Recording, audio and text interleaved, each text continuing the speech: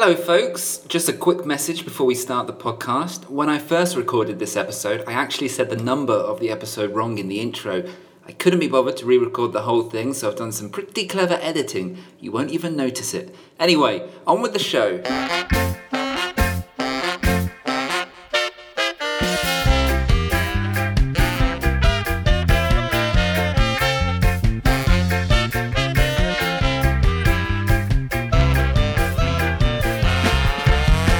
Well, hello everyone. Welcome to episode 7 of the Chris Arnold Travel Podcast. My name is Chris Arnold. For those of you who are listening for the first time and you're wondering what to expect, James Thurman fairly perfectly described this podcast as Michael Palin presenting Playdays.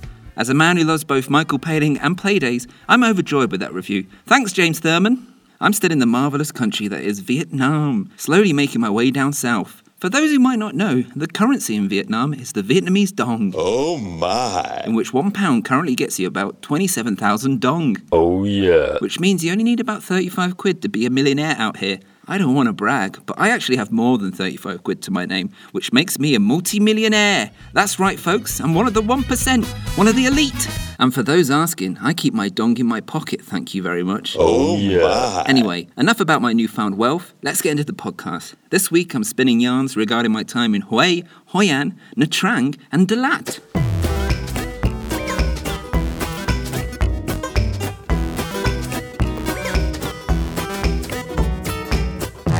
First up, Hue, spelled H-U-E, which was actually the capital of Vietnam from 1802 to 1945, and the home to the Nguyen dynasty. Nguyen spelled N-G-U-Y-E-N, by the way. We were only there for roughly 24 hours, enough time to check out the citadel, walk around the imperial city, enjoy some delightful Vietnamese adverts on TV, and enjoy some less delightful Vietnamese karaoke from outside our hostel.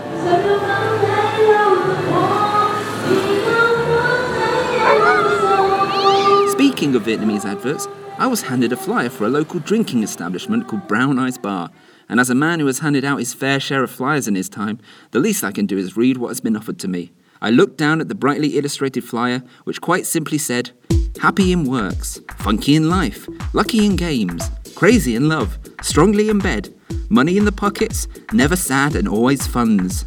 What you gonna do when the night comes? Brown Eyes Bar. And to any bar or nightclub owners listening in, that is how you promote, my friends. I never went to the bar. It looked terrible. From Hue, we headed to Hoi An. People also call Hoi An the City of Lanterns. And people ain't lying. There's lanterns everywhere.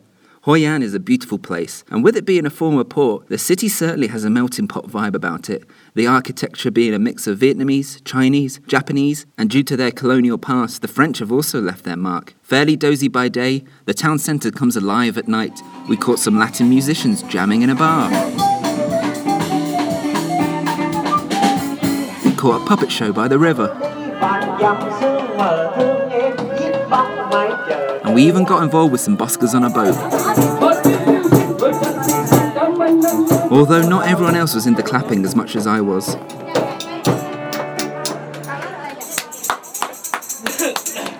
Hoi An is almost famous for its wide array of tailors.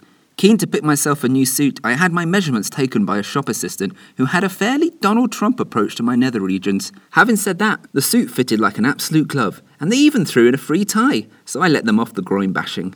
However, the experience left me with some pretty tense muscles, so off I went to have a massage, which if anything was too good. I fell asleep within 10 minutes and awoke myself by snorting loudly. In fact, embarrassingly, I'm pretty sure the noise I made caused the masseuse to jump. I left the premises with my muscles relaxed, but my dignity damaged. From Hoi An, we took a night bus south through the country. Whilst passengers around me slept, I listened to the 6 hours 57 minutes long audiobook of the Alan Partridge autobiography, which is pretty much the most fun you can have in a 6 hours 57 minutes solid sitting. You should probably turn this podcast off right now and start listening to that instead. It is miles better. We travelled through the night and arrived in Nha Trang, which wasn't our final destination, but we did have a couple of hours until we got on a new bus, so we headed down to the beach there. It was 6 in the morning, but the beach was rammed. Vietnamese folks swimming, frisbeeing, playing volleyball, all sorts, at 6 a.m. on a Tuesday. The experience reminded me of going to a completely empty Bournemouth beach at 6 a.m. on a Tuesday after I woken up early due to heavy drinking the night before. I wasn't hungover that day in Nha Trang though. I have truly progressed as a human being. Anyway, we got on the new bus and continued our journey. We headed high up into the mountains and stopped at a delightful little service station with great background music. I rated the place above Watford Gap off the M1, but it didn't quite reach the dizzy heights of T-Base services off the M6. Brackets, see episode 1 of the Chris Arnold Travel Podcast. We jumped back in the bus once more and continued our journey further once more, heading up into the mountains, zigzagging the winding roads until we arrived at our destination, Dalat. What happened in Dalat, I hear you cry? Well, you'll have to tune in next week to find out. That's right, folks, I've only gone and left you with a flipping cliffhanger. Breaking Bad, eat your heart out. Thanks for listening to episode 7 of the Chris Arnold Travel Podcast, all music by Bison. Well, I say all music by Bison. With regards to all the bits of music I'm recording whilst walking around the place, I have no idea who to credit. Although with my listenership figures, I'm sure no lawsuits will be filed against me. If anyone does want to sue me though, be my guest. It'll be great promo for the podcast, and God knows I need it. Take care for now, everyone. Bye-bye!